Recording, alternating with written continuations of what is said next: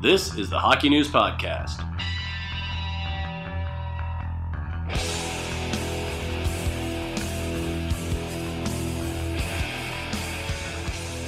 Hey everybody, the Hockey News Podcast is sort of here. Matt Larkin here at home once again.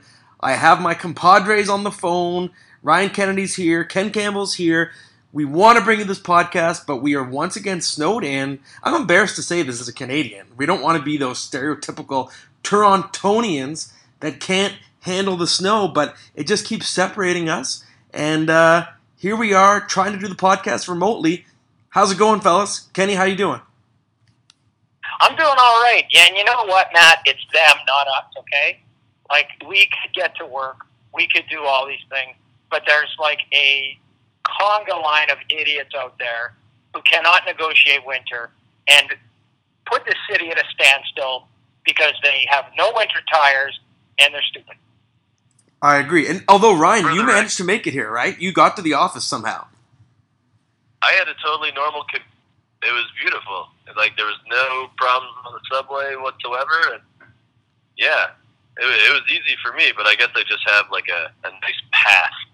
But I do recall, Ken, overhearing somebody last week losing their mind on the phone because the auto shop was going to take more than like an hour to put on their winter tires. And like, how did you not have them on in November? Yeah, really, because winter is almost over. Yeah.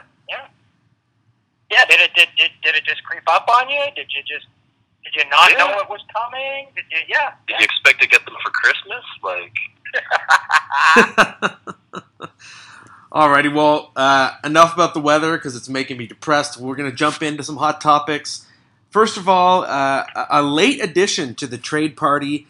Jonathan Huberdeau, the Florida Panthers left winger, first liner, has been suddenly mentioned. It was a report by TSN's Frank Saravalli that he might be on the trade block. And as Saravalli also said, it's no secret that the Panthers have intentions to pursue Artemi Panarin and Sergei Bobrovsky as a package team as unrestricted free agents. So the question now is whether the Panthers are going to consider moving Huberdeau now because he would be an ideal fit for Columbus, who is looking for a replacement for Panarin that would still help them win now.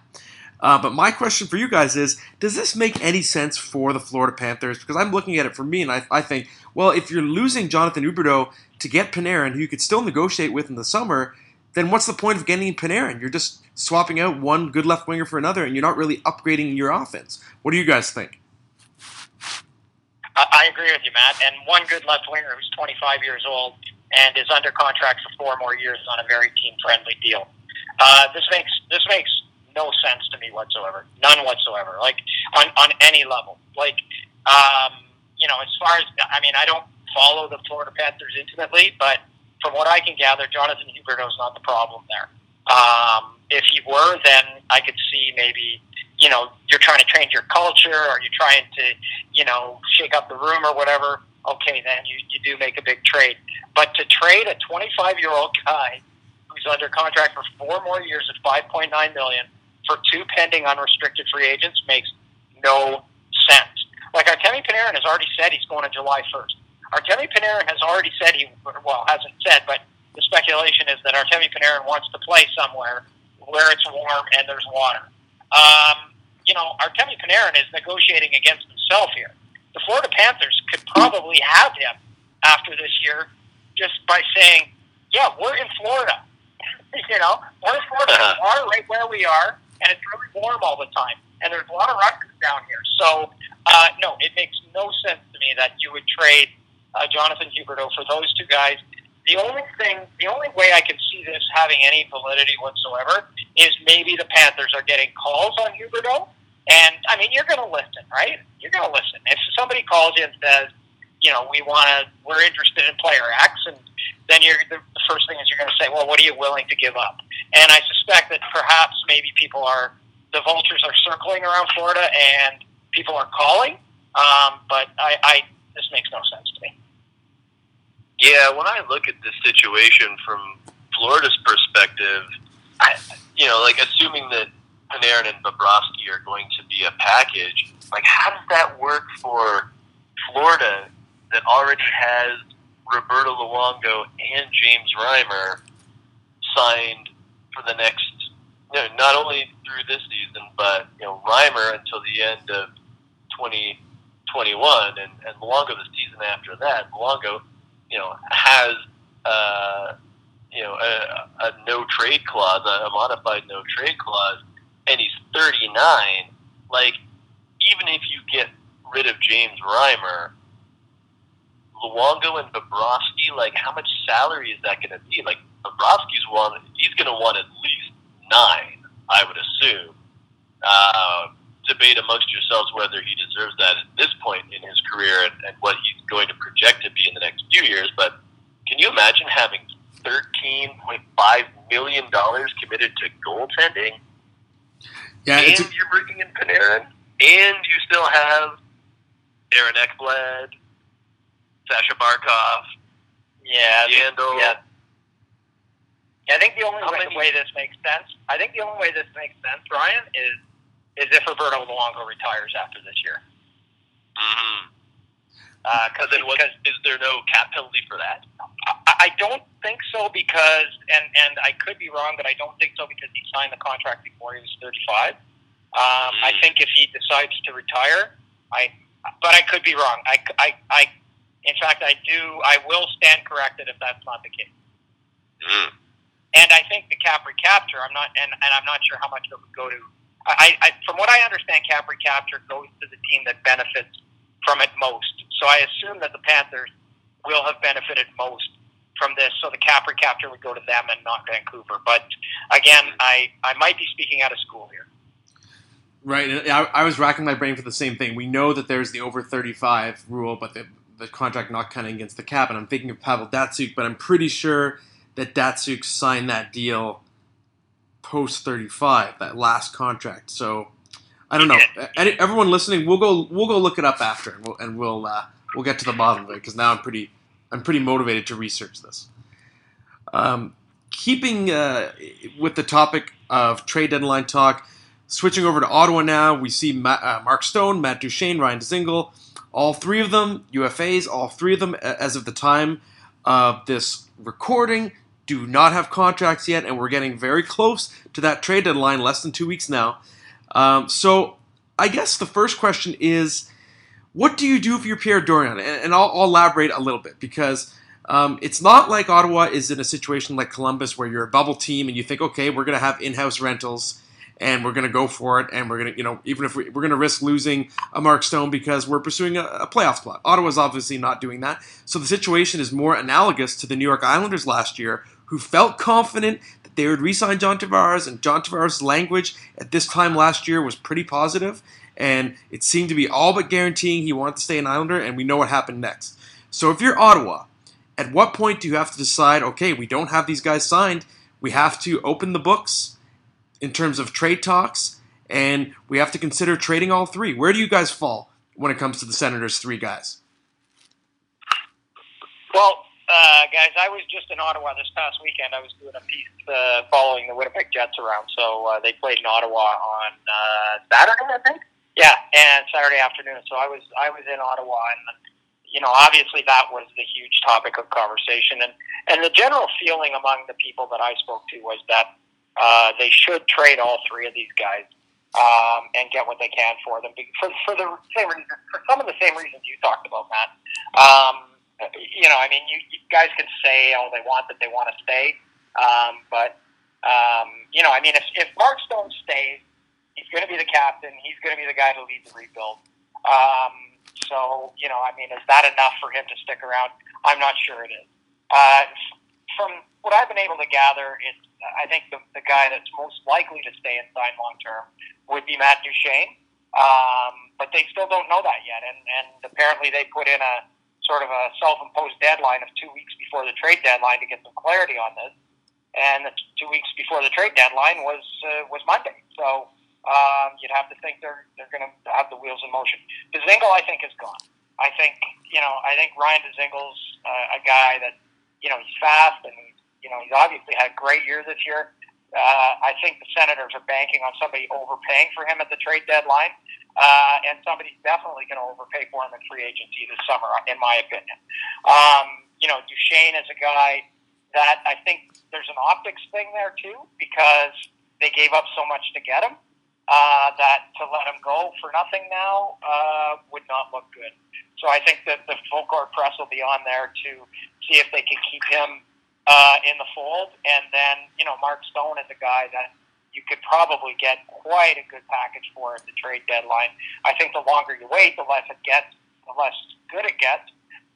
But they'll be looking for probably a first, a roster player, and a good prospect for someone like that. So I guess if I were betting man right now, I would say that Duchesne stays and Stone and Dzingel will get traded. But they may all three of them might get dealt. I think the Senators should deal all three, particularly because, as we have mentioned many times on this podcast, they do not have their own first rounder in this draft. They could lose Jack Hughes or Capo Caco to Colorado because of that ill-fated three-way trade with Nashville and Colorado that landed the Matt Duchesne in the first place. Ottawa has some nice young players. They're starting to build something. Thomas Chabot, obviously a star in the making. Brady Tkachuk, I've always been a big fan, and he has shown that he can be an impact player in the NHL already, even though he's a rookie and he's only going to get better.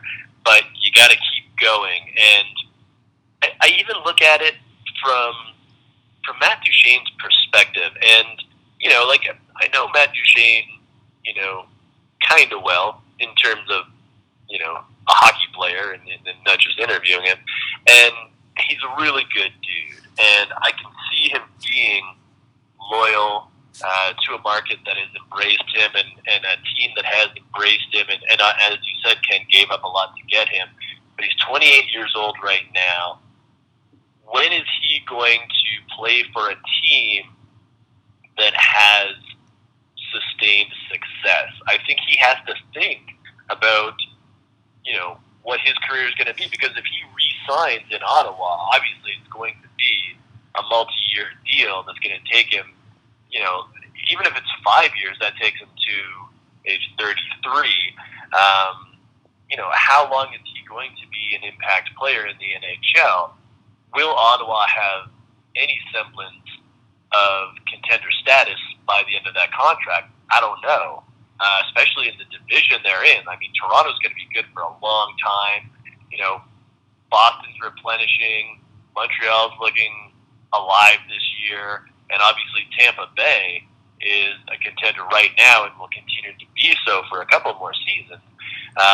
So for me, I think, Matt Duchesne has to ask himself, what do I want in life? Do I want to, be a very good hockey player on a mediocre team, or do I want a chance at a championship? I know that the Stanley Cup is very important to him. When he was growing up, every time the Stanley Cup was won, he would print out a picture of the captain holding up the cup, and he would post it in his basement where he worked out as motivation. And I can't imagine that fire has been quelled since he's gotten to the NHL. I am sure it is just as important, if not more so now, than it was 10 years ago to him. Well said, Ryan. And it's interesting because on one hand, I think, okay, if you trade all three, then you're going to increase your odds of finishing last overall because your team's going to be terrible down the stretch. And oh my God, that's going to ironically push Jack Hughes closer toward Colorado. But on the other hand, it's like, you know what? The Senators are going to be, they've already been this bad with those guys. They're going to have a lot of lottery balls. There's a good chance that no matter what happens, that they're going to get that first overall pick. So you may as well recoup some picks. And it's pretty exciting to think about what you could get for that trio in terms of a nice little cachet of multiple first-round picks, high-end prospects. You could really turn around your farm system with those three trades in the span of just the next week or so. And like you guys said, there's an exciting youth movement. It's not just Tkachuk and Chabot. It's Colin White and it's Max Lajoie. And then Drake Batherson and Logan Brown showing a lot down on the farm. And we know in this era, you can turn things around pretty quickly. So if the Senators make the right trades, their future could, a week or two from now, look pretty bright. And it's also, I think you can make the case that you almost, in the Atlantic Division, you don't necessarily want to peak now if you're Ottawa. You're better off setting yourself up to be at your best in 2 or 3 years, because that way you're missing the window of peak contention for Tampa and Toronto, and your odds are probably better if you're peaking in a few years. So now we're going to switch, guys, to the West. And the question right now is, do you panic or not? Okay, I'm talking Calgary Flames. They were dominant going into the All-Star break. They had so much momentum, hottest team in the league, arguably. So they were second overall at the time. And they've seemed a little bit hungover almost coming out of the All-Star break, a few losses in a row. And on one hand, you think, okay, it's a blip, just a few losses, no reason to panic. But Captain Mark Giordano made a point of saying that he feels like the team is sliding. They took a really bad beating at the hands of the Tampa Bay Lightning. And to me, the reason why I would have a little bit of concern is goaltending. We know Mike Smith's past his prime. David Rittich had been really nice stories so far this year. But he's suddenly, it appears that he's imploding. So I guess with a focus on goaltending, first of all, I want to know what you guys think. Is there reason to panic in Calgary? Should they be pursuing a goaltending upgrade after all? Well, I'm not sure if there's reason to panic because I think the Flames. The Flames kind of, I don't think anybody would have expected them to be in first place in the Pacific at this point in the season.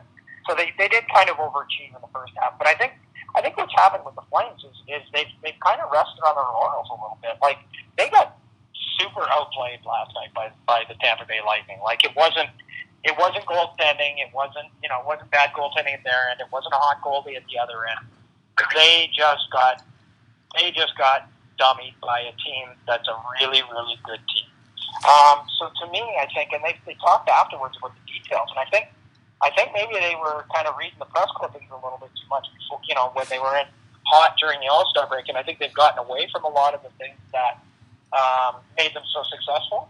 But goaltending is one of them. I mean, Rittich got the hook against San Jose, and it appears, and I guess what you have to discern is whether or not this is a blip for David Rittich, or if he's regressing to the mean, as the analytics guys would say, if he's regressing back to what he is. If that's the case, then maybe you do go out and look at getting a goalie down the stretch. It certainly couldn't hurt. The goaltending right now obviously isn't good enough to win in the playoffs. So I guess you have to make that determination. Is David Rittich right now, is he back to what he's going to be, or is this just a blip in what is otherwise a really good season? Yeah, goaltending has been my big fear with the Flames all season long because of Rittich's meteoric rise. It always just kind of felt to me like eventually teams were going to figure him out, and I think that maybe we're seeing that right now. Maybe it's just a blip, but it kind of hews to my theory that the longer he plays, the more teams are going to find those holes. And when I look at Calgary, if you're going to be prudent, Mike Smith, UFA this summer, you probably don't re-sign him at this point. I think that's fair. Rittich's an RFA. I think you obviously re-sign him. He could be a stellar 1B goaltender. You try to find somebody, I think, either via trade or the open market. But I think the Flames have to be a little bit careful here, because if you think about long-term success this season, can they come out of the West in the playoffs? I don't think so. We've talked about Winnipeg all season. If it's not Winnipeg, it's probably Nashville, even if Nashville's not looking super hot all the time this year, but they have the elements. I think Calgary has to say, we can probably go a round or two. It'll be great experience for some of our younger players. We will build on it next year where, maybe they do have a legit shot if they find a veteran goaltender, a star goaltender. But I think they have to be very careful this season. Yeah, I think that's a good point, Ryan, especially when you look at the goalie market, potential guys available for trade. There's Bobrovsky, but he has a no-trade clause. and there's maybe Jimmy Howard in Detroit, and he has a 10-team trade list, I believe. So neither guy is a guaranteed get. And also, is either guy a guaranteed upgrade? And not just a guaranteed upgrade, but an upgrade that requires you to give up something. And the Calgary Flames don't have an elite and a particularly deep prospect crop. People out there listening might say, what do you mean, Bobrovsky not an upgrade? Well, he's been statistically one of the worst playoff goalies of the last decade. He's been terrible in the playoffs, so he's not proven on that stage just yet. So all I'm saying is, if you're going to give up something, which Calgary would, to get a goalie, you want to get a goalie that you know is an upgrade. And I don't know that there's a guaranteed upgrade over Rittich out there right now. I think the Flames are probably better off seeing what they have this year. And then in the summer, you can look at a Bobrovsky, because at that point he only costs money. Not that I think he would come to Calgary, but you never know. Just saying. But I'm with you there, Ryan. So we're going to switch over to some fantasy hockey talk now. A few pickups that I think are pretty exciting ones at the moment. The first one, it's going to be 3 forwards here, okay, guys? So I'm looking at Danton Heinen in Boston for a couple of reasons. He's only owned in 9% of Yahoo leagues, 6 points in his past 4 games. What's exciting about Heinen is even a few days ago, he was worth a pickup because he had been moved onto the first line with Patrice Bergeron and Brad Marchand. And people might have hesitated to pick him up, thinking, well, it's only a matter of time before David Pastrnak gets put back on that line. But now we know Pastrnak broke his thumb, freak injury, and he's going to miss at least a few weeks, which could amount to the rest of the season for fantasy hockey players, depending on how that thumb heals. So it's no longer a matter of whether Heinen's going to stay on that line. His opportunity is much bigger. So he has a chance to be a real difference maker for people who are in their playoff pushes in their fantasy leagues. Another guy to look at in Chicago is Dominic Cahoon.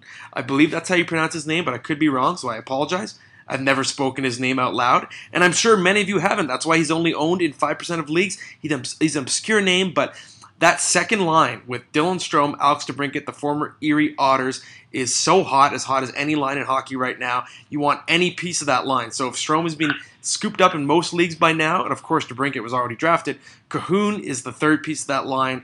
He's got 9 points in his past 5 games. He's getting just as hot as they are, and he's a great, at least short-term add to see if that line can stay hot.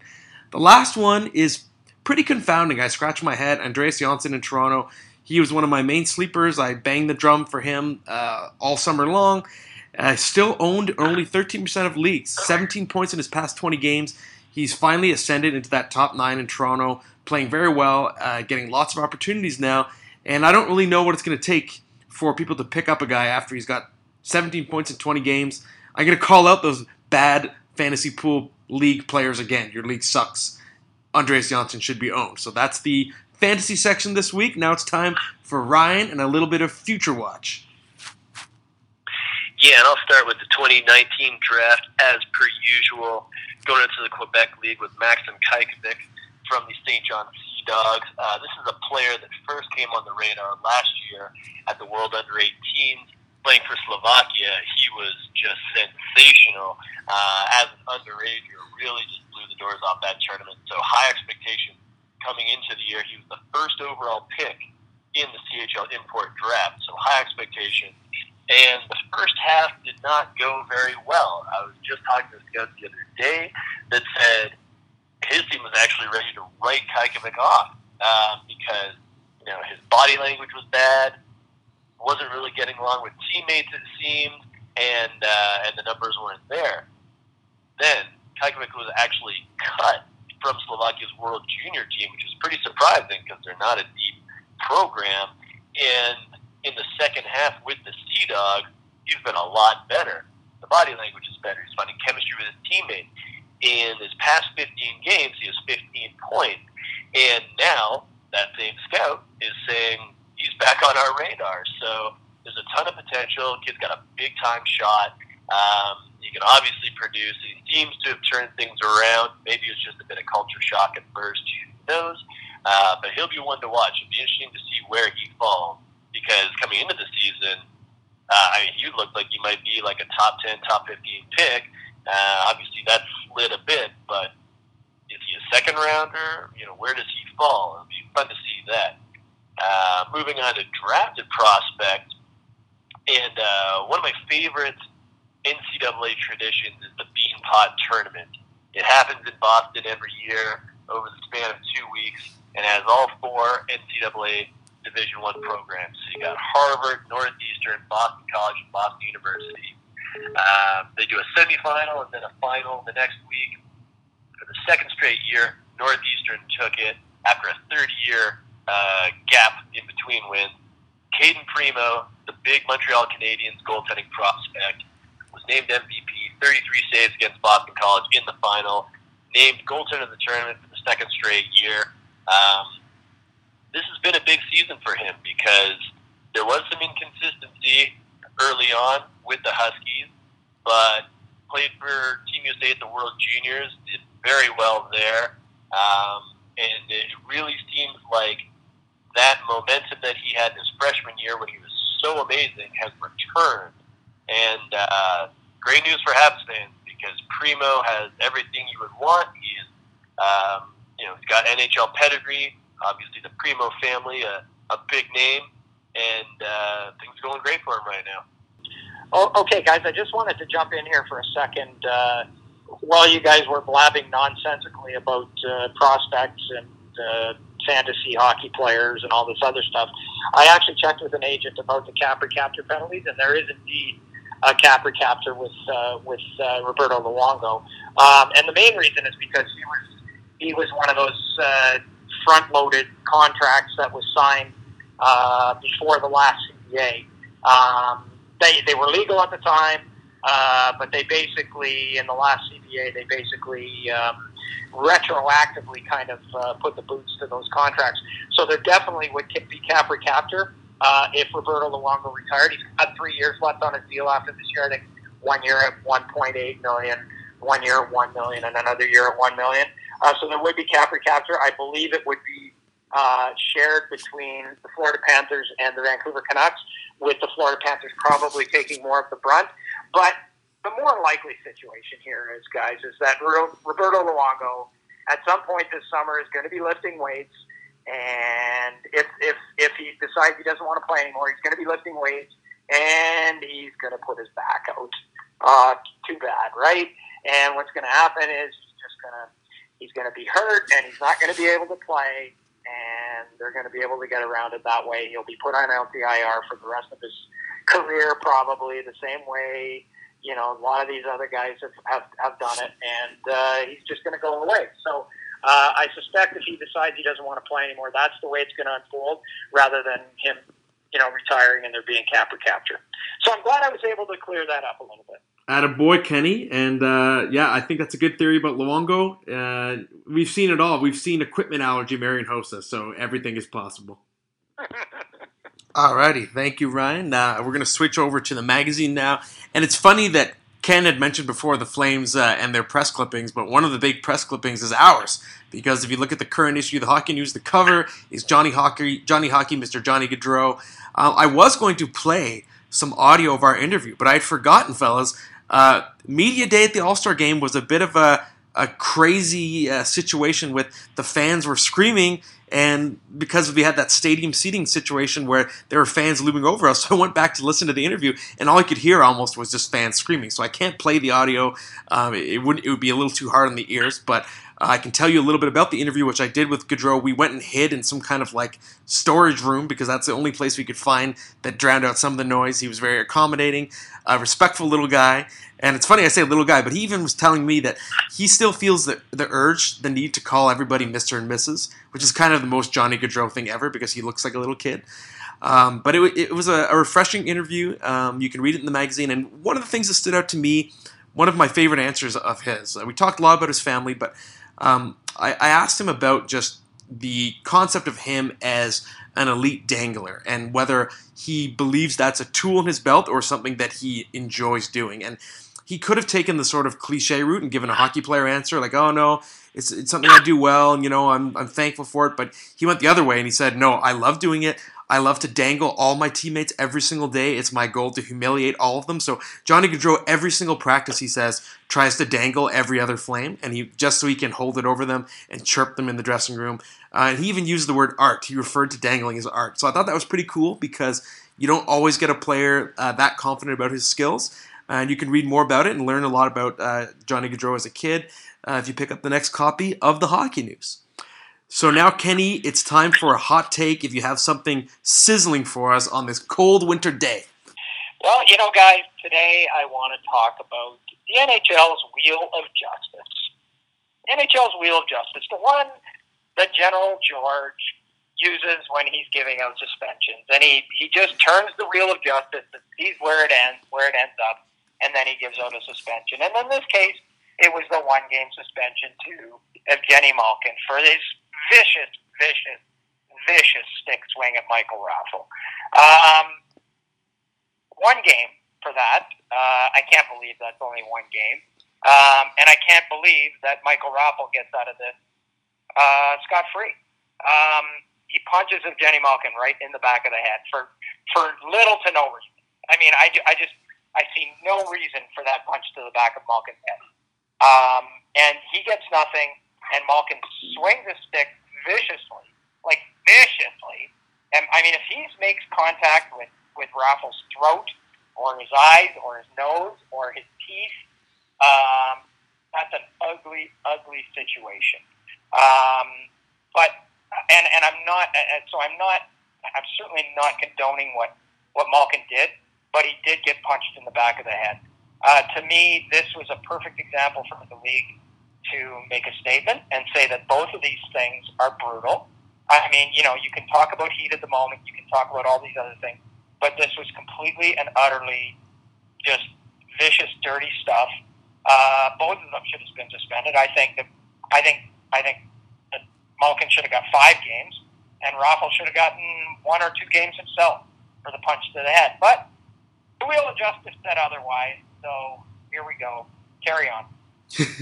Yeah, I can see where you're coming from, Kenny. I like the idea that Malkin got, obviously, a worse punishment than Raffl, who got nothing, because even if you look at it in court, like assault with a weapon versus a punch to the face, you're going to get punished worse. But I agree, the one game felt light, and on one hand, once a suspension is decided upon, an injury to the player would actually lengthen it, and if there's no injury, that worked in Malkin's favor. But at the same time, I think this goes back years and years and years, but the NHL has always had a history, in my opinion, of they're way better at punishing injury than action. And part of it is because that's in the CBA, that the injury lengthens a suspension. But I still think that a vicious stick swing, to me, a vicious stick swing can be every bit as bad as what Todd Bertuzzi did to Steve Moore. The only difference is that Bertuzzi happened to fall awkwardly and Moore got hurt. But the stick swing by Malkin, to me, was in some ways just as vicious of an action. It just happened to not connect and catch the person on the right angle. So I think overall I'm with you on that one, Kenny. Well, there we go. To me, Matt, it's like it just boggles my mind. And you said that the NHL has always punished injuries more than just action. But and I don't have a problem with that. Of course, if you were injured, it should be a more severe punishment. If he injures him and hits him in the face or the throat or the teeth, that's a 20-game suspension. He gets off lightly in my opinion, with 5 because he was lucky enough that his stick swing didn't hit anything. So to me, it still doesn't make a lot of sense. But I gave up trying to figure out the NHL's Department of Player Safety a long time ago. Alrighty, what about you, Ryan? Are you in agreement or any other thoughts?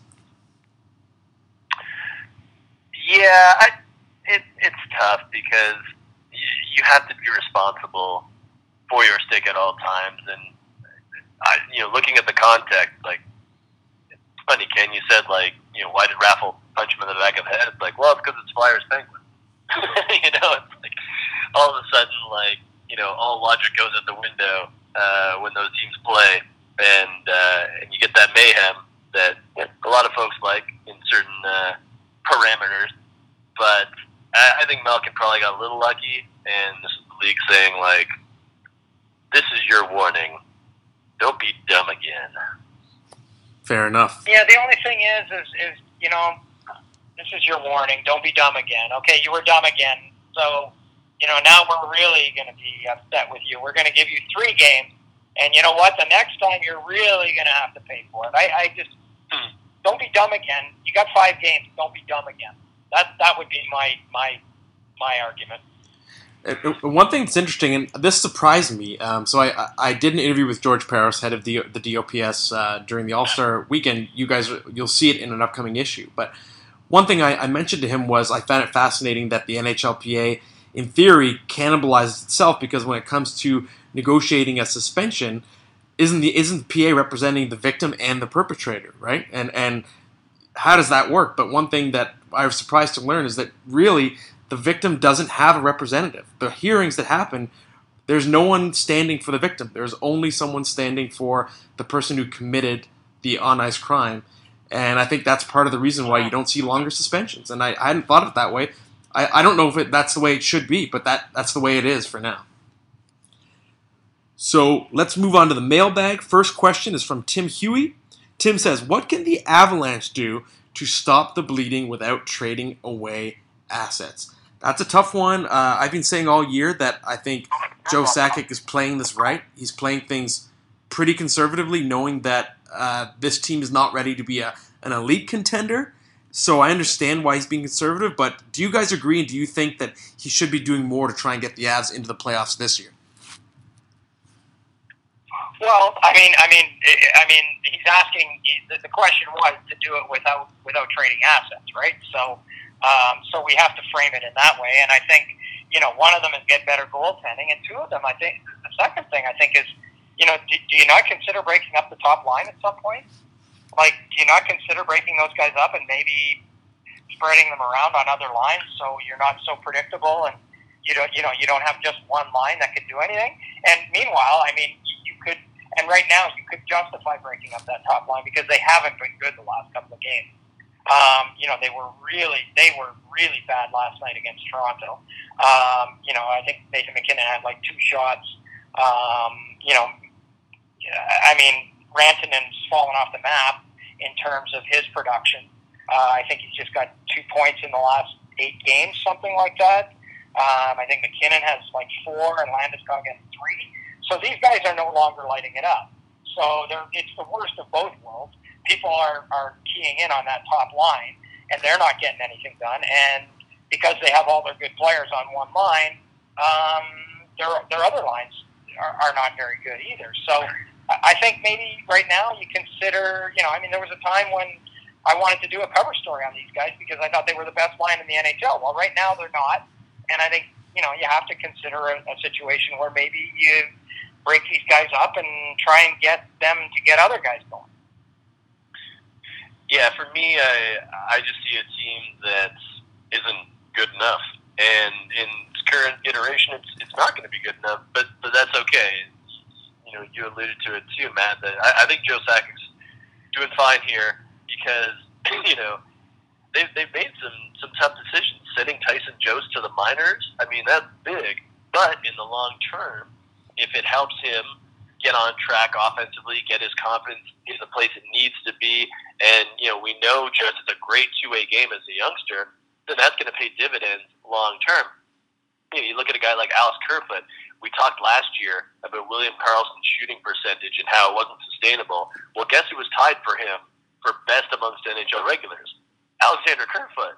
So the fact that his production is dipped should not be a real surprise. He's still a pretty decent player, but I mean, you're not going to suspect him to have the same results year over year until he continues to grow, as an NHLer. We talked about earlier in the podcast, Colorado has Ottawa's first rounder. It could very well be number 1 overall, and all of a sudden, that top line, even if you keep them together, they're going to have Jack Hughes behind them, and that's going to give Jack Hughes a ton of freedom, and we know how good Jack Hughes can be already. I mean, we've seen him internationally. We've seen him do amazing things with the NTDP. I mean, he's a game breaker. He's like Patrick Kane as a pure center, and I think if he was on Colorado next year, then you've really got something going in your top 6 because, teams can't just focus on that first line. So for me now, I would say don't surrender any assets. Don't try to improve. Just play with the string. If you make the playoffs, that's great. If you don't, that's fine as well. I was even joking the other day that the way the lottery works, what if Colorado got the first and second pick overall? It's mathematically possible. Oh, baby. Completely possible.